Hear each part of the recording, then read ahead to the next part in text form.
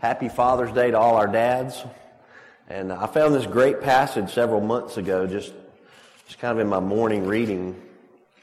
One of my favorite books of the Bible is 1 Thessalonians because it's the church that Paul doesn't have to chide as hard as the rest of the churches. They actually get almost all compliments. There's a couple little issues they had, but it's the church that was just knocking it out of the park and witnessing and sharing their faith. And so I'm very encouraged by the Thessalonian church. And I love reading that letter. So the other day I just thought, well, I'm just going to read through it. And then these words popped off the page for me in 1 Thessalonians 2. And this is where the Apostle Paul is.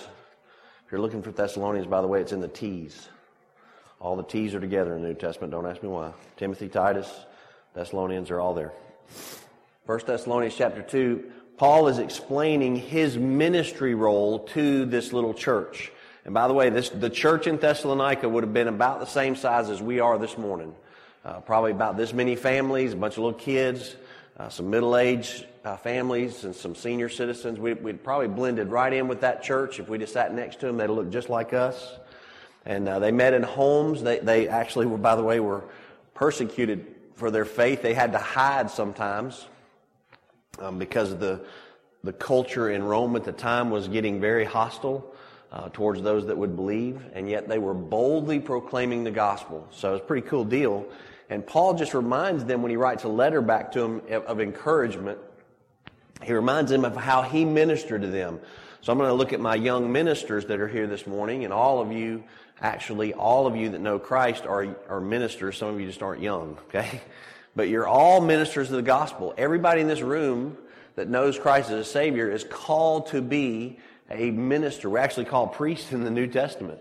We are the priesthood of believers. So you're supposed to be ministering to people in your community, to people in your family. And so I want to just remind you of the importance of that. But in the process of reading through Paul's ministry profile that he gives in chapter 2, a couple of words just stood out to me. And so if you look at chapter 2, verse 1, for you yourselves know, brethren, our coming into you was not in vain, but after we had already suffered and had been mistreated in Philippi. And by the way, you remember the Philippian jailer story where Paul gets thrown in jail and in the deepest part of the dungeon, and him and his buddies are singing. Him and Silas are singing overnight. That's right before he gets to Thessalonica with the gospel. So he got beat up for sharing the gospel in Philippi, finished his ministry there, and went straight to Thessalonica and started the same thing. So pretty confident minister. He said, we came into you with boldness in our God to speak to you the gospel, and amid much opposition. For our exhortation doesn't come to you in error or impurity or by deceit, but just as we have been approved by God to be entrusted with the gospel, so we speak. So Paul's talking about, as a minister, when we move from town to town, God's given us this purpose to do all that, right? But in the process, if you look down at verse 6, I'm going to read for the NIV in verse 6, and I think that'll be on the screen for you. As an apostle of Christ, As an apostle of Christ, we could have been a burden to you, but we were gentle among you. If you mark words in your Bible, ladies, here's a good one to circle. Like a mother caring for her little children. We loved you so much that we delighted to share with you not only gospel, but our lives as well, because you had become so dear to us. So Paul says his ministry model actually has some mothering to it. He's actually taken on the attributes of a mom. I know it's Father's Day, and I'm going to beat on the fathers in a minute, but moms, I get to take you on first because it's in the text. And just don't want the dads to feel all beat on by themselves today. It's interesting, by the way. I was reading a bunch of stuff in some ministry magazines and some online ministry stuff that I follow, and churches have decided that Father's Day should not be things that make fathers feel bad. We shouldn't talk to dads and make them feel bad about their fathering, so try to build them up. And I got to thinking about that. It makes some sense to me, but it also ends up being part of our major cultural problem of we don't ever grow if we don't deal with the stuff that we need to deal with. So if you dads showed up today, I'm really sorry that I don't agree with that, but I'm going to look at the Bible, and we're going to compare ourselves to the calling of God in our lives, and if you fall short, I'll help you, because I'm short of that. We'll just help each other with that. We don't have to feel church doesn't have to be all just about, hey, it's all happy and you're good and everybody's good. That's kind of that everybody wins a trophy deal and everybody's okay, which is what I spent a whole week at camp telling those kids, your whole life you've been taught you're okay, and you're not. Every teacher you've ever had, every little cartoon you've watched, and Mr. Rogers and Sesame Street all kept telling you everything's okay and you're okay, you're okay, you're okay, and you're not okay because you're sinners. And I proved to them over and over again they were sinners by talking about how I was a sinner and how I struggle with driving on the road when people, do things they shouldn't do and all that kind of stuff. I shared all those stories of me as a sinner and said, we're all sinners. If I'm struggling with it at 55 and been a pastor since I was 17, I know y'all are struggling with this. And so we had to expose the sin. But part of what I want to say today is we just don't have to have this. I believe the men of Northside and really the men of our community a little tougher than that. I don't think we're that soft. If we've got a culture of people so soft you can't talk to them about where they're weak, we are in trouble. So, guys, just toughen up for a little bit this morning. We're going to get in some scripture that's going to crunch your toes, as Brother Al says. And so be it. Let's learn. Let's grow. So, moms, here's a cool verse for y'all. It says, like a mother caring for her little children. And I watch these new moms walk around just hugging on and loving on all these little kids, and it's so cool. But here's the 3 things that are just right there for you, ladies. And this is the perfect description of my mom, by the way. If you were talking about Levada Estelle Givens, and if she was right here, she would slap me for saying that middle name. She hated her middle name because it was the name of the pig at the farm. But anyway, I don't know why my grandma named her that. But here's the 3 things that the Bible says for the women right here. Paul says his ministry model has some mothering in it, and here's the mother part. She's gentle. She's not a burden, and she's delighted to share with you the gospel and her life. Okay, that's a great role. I mean, if you just needed a 3-point message for you ladies, just be gentle, ladies. Please be gentle. Don't be a burden to your family. Find a way to be a blessing to them, and just be delighted to share the gospel. My mother was committed to getting the gospel, and her mother, my grandmother, was committed to get the gospel into all of the Maples and the Givens and everybody that she could influence. And little Rachel Maples, tiny little lady, couldn't read anything. She'd never learned to read. She'd sit with her Bible in her lap in church, open like she knew what she was doing, but she had no idea how to read. But she made sure my brother Mark and I, doped up on cough drops, Luden's cough drops, sat next to her at Liberty Park Baptist Church down in Crichton. We sat right on the pew, that hard back pew next to her, and sat there and ate cough drops till the service was over. She made sure we were in church every Sunday. And then her daughter, my mother, was very focused on all of us growing up with the measure of the gospel. So ladies, I'm just saying, as Paul talks about having an effective ministry, he says a mother's role is a big part of that. And you guys have an awesome opportunity to speak into the lives of your children, and you should delight in sharing the gospel and the stories of your life with them. We'll talk about that storytelling as we go. So, and then there's this marks of a good father that come from verse 9. If you just kept reading the text, that was all to verse 8.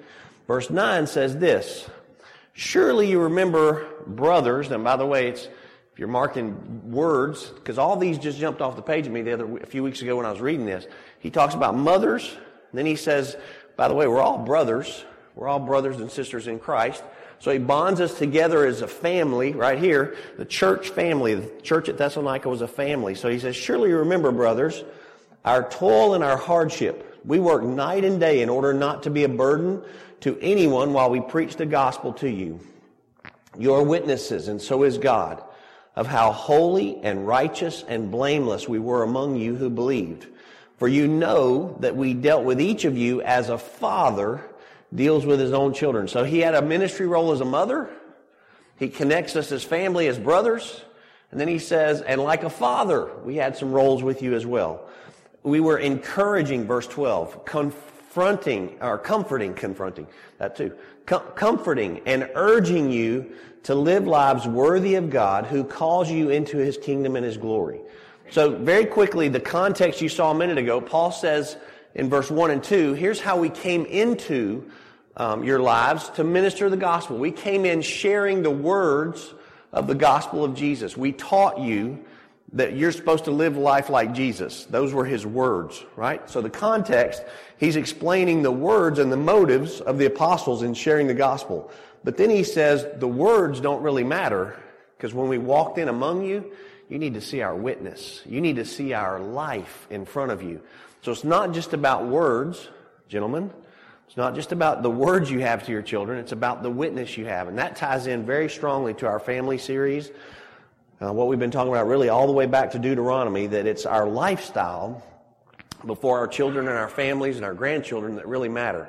The right words, the good words are important, but to be effective, you have to have the right witness.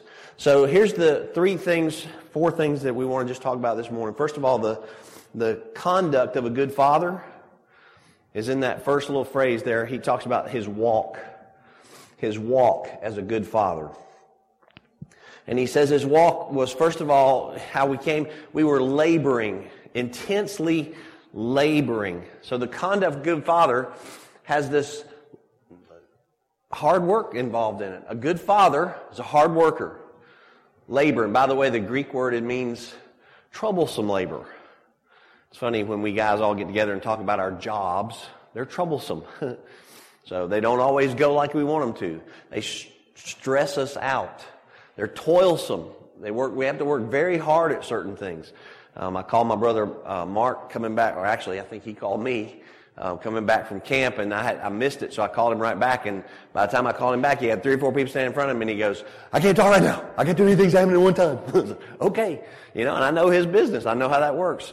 Mark Wattier's, sometimes we can't do lunch because his business is working him so hard. When we had Team Jesus, the cool day of Team Jesus, Andy's job had, how many coolers went down? 4 coolers at one time, 3 coolers at one time went down out there where he keeps all the flowers, and that's not good for flowers when that happens.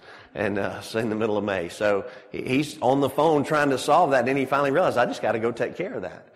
So sometimes our labor is troublesome and toiling. And the Apostle Paul was saying, in ministry works exactly that way. We have to toil and labor with our ministry. And we have to work very hard at that. It's difficult, by the way. It requires a lot of sweat. Somebody was asking us at camp about how the Team Jesus Day went. And I said it was great and hard and long. I said, I'm getting really old, and running that whole day like we do is just exhausting. I said, man, it was awesome to see those kids signing those salvation cards and all the 50-something plus kids that came to Christ that day and all that. That's fantastic work, but it required a ton of labor and sweat. Everybody I hugged after about 1 o'clock that day, I said, I'm really sorry for how that feels and smells. I just am, because I'm solid. My shirt was soaked. I was just soaking wet from that day. So that's exactly what a good father does, though. The conduct of a good father is to be willing to work very hard. Early in the morning, get up early in the morning, work late at night, whatever it takes to make it all happen for you, for your family, for your church life, and for your ministry. And then it says they also travail. It actually says they travail. How hard we work night and day. And the word travail there has to do with the pain and the stress and the suffering. It has to do with physical suffering, physical stress. Lots of work that we do is physical. And good fathers figure out how to do all that. They fix all these things around the house, and they take care of the property and that kind of thing. And Paul's saying, hey, when we came in as a minister, it required us to do some physical labor. He's actually talking about the fact that he worked as a tent maker, by the way, with all his big canvas and stuff, and sewing tents and hauling big rolls of canvas around and all that kind of stuff. He worked as a tent maker on the side, so the little group of people at church didn't have to afford to pay for him to be there with him, but he could fund it himself. And then he says his labor was night and day. It's just a commitment of time. A good father, gentlemen, has a commitment of time to their family. And we don't shortcut that. That's a big part of the problem in our culture today. We talked about it the very first couple of parts of this Family Matters series, that many fathers spend less than 8 seconds a day with their kids. They come blowing in at night, they're tired, the kids are in bed, and they just miss out on so much. And so a commitment of time. I really appreciate the fact that my older brother Lynn made a commitment to us, as me and my brother, to be at all our ball games. He was at all our ball games. He was like a father to us in our later life, and we didn't know the Lord would call our dad home early, but when he did, we we were able to look to Lynn for that guidance and that leadership, and he was just always there. And I think it's important, by the way, you young parents, when your kids get older, that they can say, you were always there. You were there. You came to our events. You showed up at our things, and you didn't miss any of the important stuff. So you grandparents need to do your best to make those efforts as well. So that's the conduct of a good father. But then the character is really the emphasis that I want you to see this morning. The character of the good father is in their behavior. And Paul says, I just want you to listen to how he says it. You are witnesses, and so is God, verse 10, how holy and righteous and blameless we were among you who believed. Paul says, when we came into your town, and we were coming in as a mother and a father, we were coming in to treat you as a father would, with a lot of instruction, a lot of encouragement. But here's what we did. We were our character was holy and blameless and just. And so King James word here is holily. I used to have a hard time saying that. Holily. The New American Standard uses the word devoted. But it's the Greek word for pious. It's weird. Paul says, you know how pious we were when we came in. And there's a bad pious and a good pious. This is the good pious. This is the, how above reproach, how we were, in a good sense, careful to fulfill the God-given roles. What God said we were supposed to do, that's what we were doing. And, part of my role at camp over the years, we sat up late one night talking, a bunch of us as leaders, talking about camp. And I just shared with them, I said, every year camp is amazing. It really is. And I don't know, it's not, I keep saying there's no way that's me. It's just not. It's not the band, even though the band is awesome that stays there and plays and does all that. And the leaders are awesome. But I'm like, wow, God, you just really move in this little tiny camp in the middle of nowhere, Georgia. You do amazing work. And it overwhelms me every year because when we come back, there's a sense of expectation in the students and the adults, and it's like they're counting on the teaching and the ministry and all that to be that strong. And I get very humbled by all that. I have to think through, but part of me also, I get very convicted, like, while I'm here with these kids, I've got to have the right attitude. When certain things go wrong and, students or adults drive me nuts, and they rearrange a schedule or they do something that's very inconvenient all of a sudden and it changes everything. I don't want to go, what do y'all think you're doing? I go, that attitude in me is not going to help any of these students see that. I've got to work through this as a Christian adult now. Go to a leader and sit them down and go, hey, when we rearrange that schedule, were you not thinking that I've got to do this and this and this in a row? Can we think through that a little differently and retime the day or something? But it's very important that I live right in front of those people, and I stay submitted to their guidelines and their rules. Camp has a lot of rules, and I like staying submitted to those because then I'm under their authority. And I go to leaders all the time with, hey, do you think it'd be okay if we do this? And instead of me going, because I've been there 14 years this year. Been there 14 years. And a lot of people come to me as the camp pastor asking for permissions for stuff I can't even give permission to. I'm just a camp pastor. But they think I run camp because I'm, in front of them 2 times a day in chapel. I'm like, I'm not in charge of your camp at all. I just teach. So I can't give you permission to XYZ, whatever you want to do. You want to go put all that stuff in the girls' dorm and freak them out. That'd be a very bad idea, in my opinion. But I can't give you permission for that, Go talk to somebody else about that. But at the same time, you have to live right in front of them. And you have to be careful to fulfill your God-given responsibilities. In these other 2 words, justly and blamelessly, I want you to look at those. Justly just means upright in character and behavior. It's a word that's missing from our current culture, by the way. Our youth of today don't worry about being just. They're very internal focused. They're like, what does it do for me?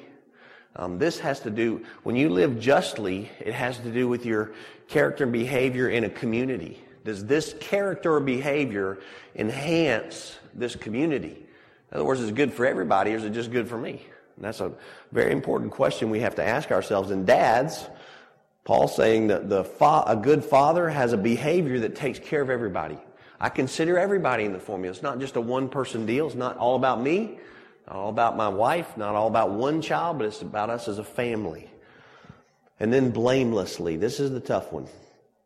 Blamelessly, both, it's the same word in King James and New American Standard. But it means unable to find fault in them. Doesn't mean that you're perfect, by the way. But it does mean that when you really get down to it, your faults weren't on purpose. Your faults were pointed out to you and you confessed and repented and turned of them. That's how the Apostle Paul's faults are every time in the Scriptures. And he's the one saying, you know how we came into you as blameless. In other words, when you found something in us and you pointed to us, we owned it. I tell young couples all the time when I do their weddings, I said, please don't make excuses for failures with each other. Make apologies. There's a huge difference. When you make excuses with each other, you're saying, hey, I can't help myself from doing that. I had a good excuse, which means you're going to do it again. That's a problem. So what you want to do is actually just make an apology. An apology doesn't have a but in it. Okay? An apology doesn't have it's not a compound sentence. It's a simple sentence. I'm sorry for, you name what you did wrong.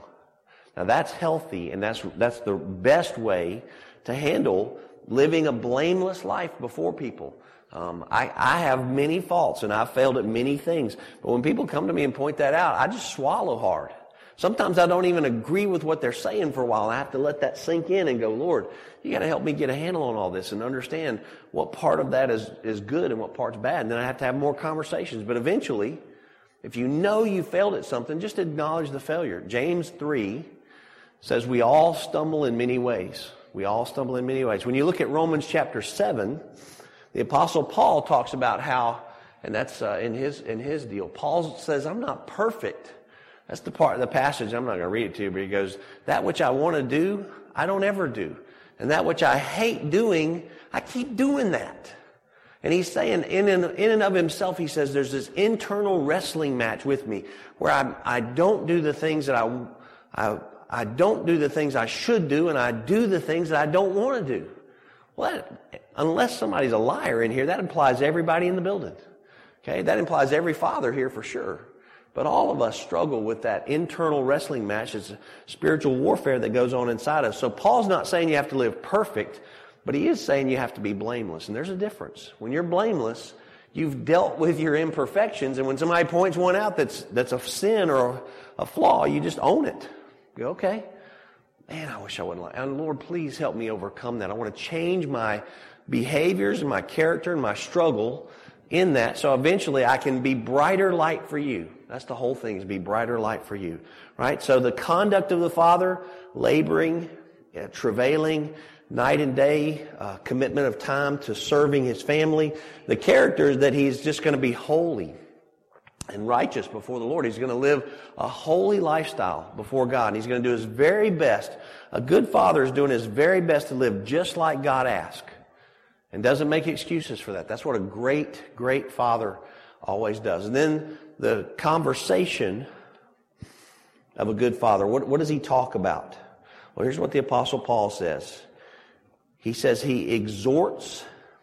If you look in verse 12, he says encouraging, comforting, and urging. And I'm going to give you the other Greek words for those. Exhorting is the first one.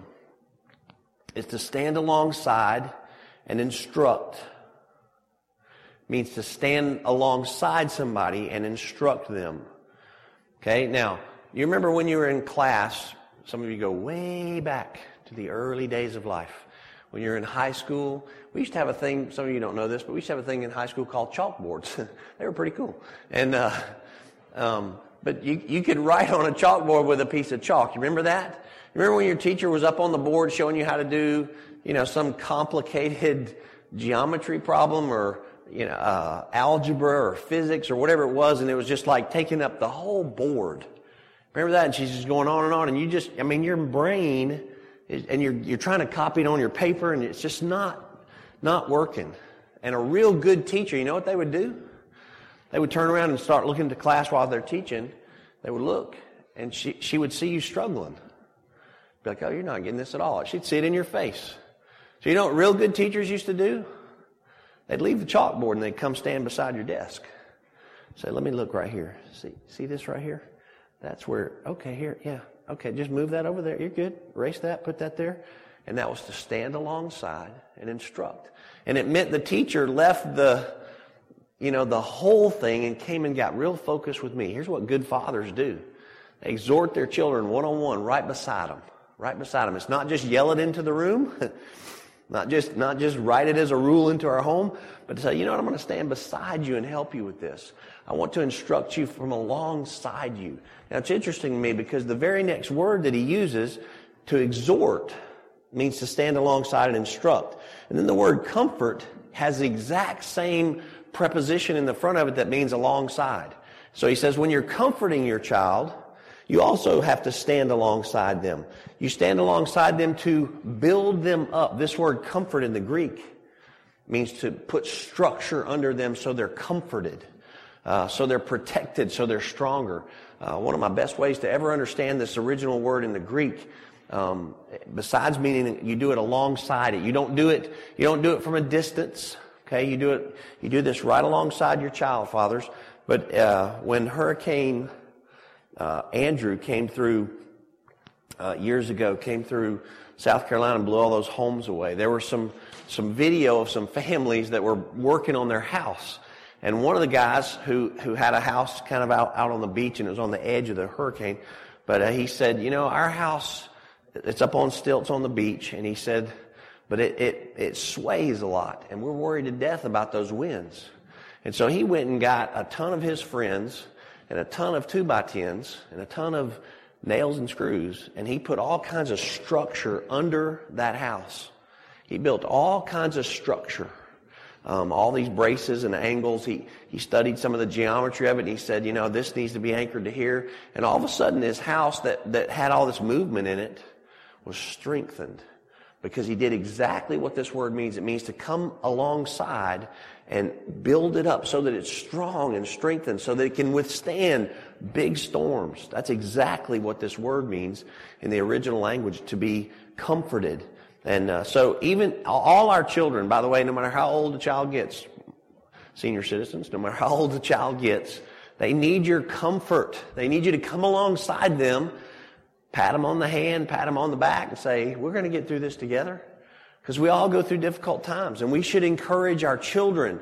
We'll get through this together. We're going to go together. And I'm going to strengthen you as we go through this. I'll build this up for you. I'll build up some strength. Now, where does that strength come from as a family? You're going to get it in the Word of God, okay?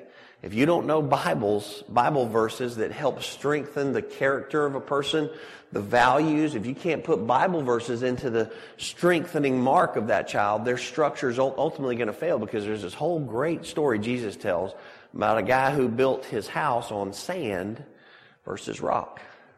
When you build it on sand, it never lasts. So you can use all the world's information you want to try to strengthen. You can Google all kinds of information for your kids to try to strengthen their lives, and it's shifting sand. It's not going to help you. But when you build your house on the Word of God, gentlemen, when you decide as a father, your conversations are going to center around strengthening our lives. I'm going to stand alongside you and instruct you and encourage you with the Word of God. It changes the dynamics, and it makes it work beautifully. And the other thing I want to mention is just the relationship as a father, this fatherly love that's mentioned here. There's a beautiful verse in 1 Corinthians 4:15. In 1 Corinthians 4:15 talks about spiritual fatherhood.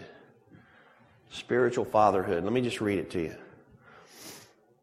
Paul says to the Corinthians, I'm not writing this to shame you, but to warn you as my dear children. Now, he's the spiritual father of the Corinthians, who, by the way, are struggling. They're not the brightest bulbs in the box. They're definitely not his most impressive spiritual children, okay?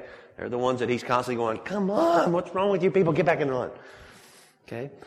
Here's what he says. I'm not writing to shame you. I just want to warn you. Even though you have 10,000 guardians in Christ, those would be godly men and even the angels that guard us, you do not have many fathers. For in Christ Jesus I became your father through the gospel. Therefore, I urge you to imitate me. So the Apostle Paul's saying, I have a fatherhood role in your life because I led you to Christ, because I brought the gospel in your life and I changed your life. I have a fatherhood role that's different than all the other roles. And there's other people that speak into your life, but as your spiritual father, I want to speak straight at you now, and I'm going to warn you about something. So I want to say to all of you who've led children to Christ, who have friends you've led to Christ and you become their spiritual father, you do have a very important role with that. You don't ever need to let those children get far from you so you don't know how to help them or minister to them, because you have a spiritual fathering role. Even ladies, when you lead somebody to Christ, you're their spiritual role model and their mother, and you should stay with them and help them build that up in their faith.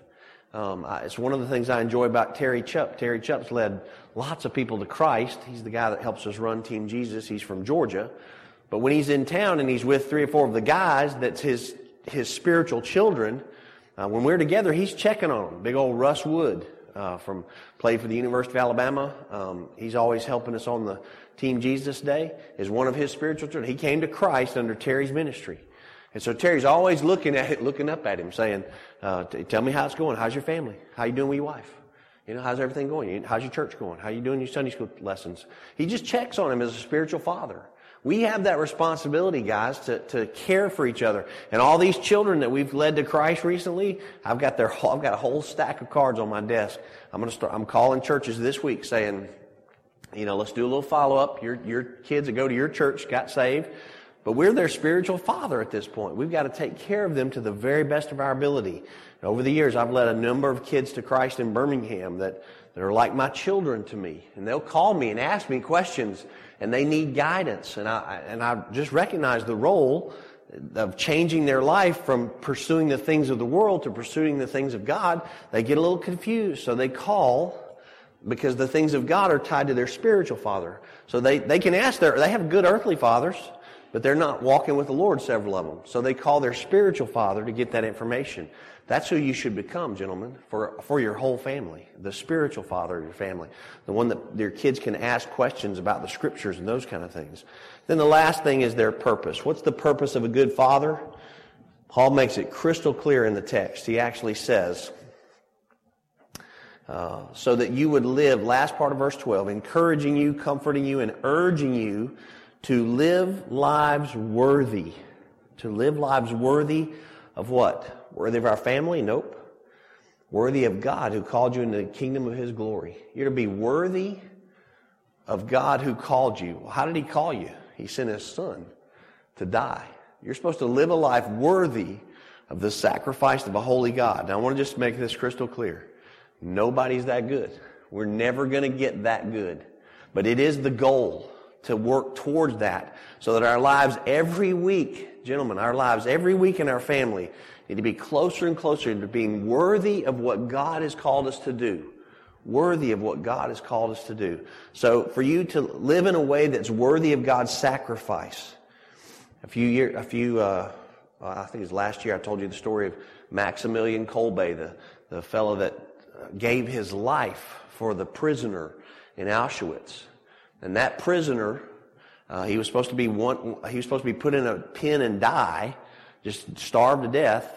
Maximilian Kolbe literally volunteered in his place, and he died in that pen. So the prisoner, when he was released from Auschwitz, he put a stone in his backyard with a plaque on it to that man, and he never forgot that sacrifice. And he actually says one of his quotes in his later life as a prisoner rescued from Auschwitz was, every breath I breathe is because of that man, Maximilian Kolbe. Every breath I breathe is his. Well, that's true of us as Christians. Every breath you breathe is because of Christ, because of the sacrifice. Every joy, every time you and your family laugh and giggle. I was thinking the other night at camp, we were sitting up late, and late night at camp just gets nuts. We start telling goofy stories and, laughing until we lose our voice and, crying. We were literally laying, on the couches crying, just telling crazy, goofy stories. And I thought, God, what a gift you've given us to sit around as brothers and sisters in Christ and just laugh. Just laugh. That's a gift from God. None of us deserve that. But as we are to live in a way that's worthy of what God did for us, so that you would walk, one translation says, so that you'd walk in a manner and have a lifestyle worthy of the God who's called you into His kingdom. God expects you and I to live according to His values. His values. So dads, part of what you're supposed to teach your kids is His values. Now, you can talk to them about His values. Okay? And the walking, or the words are important, but the witness that you live before them, if you tell them you're not supposed to, if you say God says we're never to, to cheat our neighbor or never to do anything, wrong towards our neighbor, and then they turn around and see you do that some other place, your witness doesn't match your words. That's not okay, because it confuses children. We need to live out. If we believe that we're supposed to be gentle and kind and merciful and gracious and loving to our neighbors, then we be gentle and kind. They need to see us do that. They need to see us live our words out so that the witness, a great father teaches their children to value the values of God, and they help model it for them all the time. To be effective, it's not just your words, dads. Not just your words. It's your witness. If you're telling your kids to guard their tongue and you're not guarding your tongue, if you're telling the kids to guard their eyes, you're not guarding your eyes. If you're telling your kids to, guard their attitude, and then they watch you that week not guard your attitude, we're not making any progress as good fathers. We actually are going backwards, because it's our witness that'll have the stronger testimony. So for most of us as dads, we have a lot of growing to do. We have a lot of things we need to improve in our lives. There's no perfect dads on the planet that I've found. But I do want to say I'm honored to be among the dads that I know from here, from Northside. You guys are pretty amazing. And it's encouraging to be in our men's group on Wednesday nights. I want to encourage y'all to come on Wednesday nights to our men's group, because we grow. And we talk about some of this, where we fall short, and how we miss some of this, some of the responsibilities that we should have, and how to fix that. And guys, I just want us to all be growing. I want us to be better next week than we are this week in these values. I want our character and our conversations to be better next week than we were this week. Amen? You want to improve some? Guys, you want to improve some? No, you don't, do you? You told you it was going to crush your toes. Now you're all mad at me. That's great. Good job, guys. All right.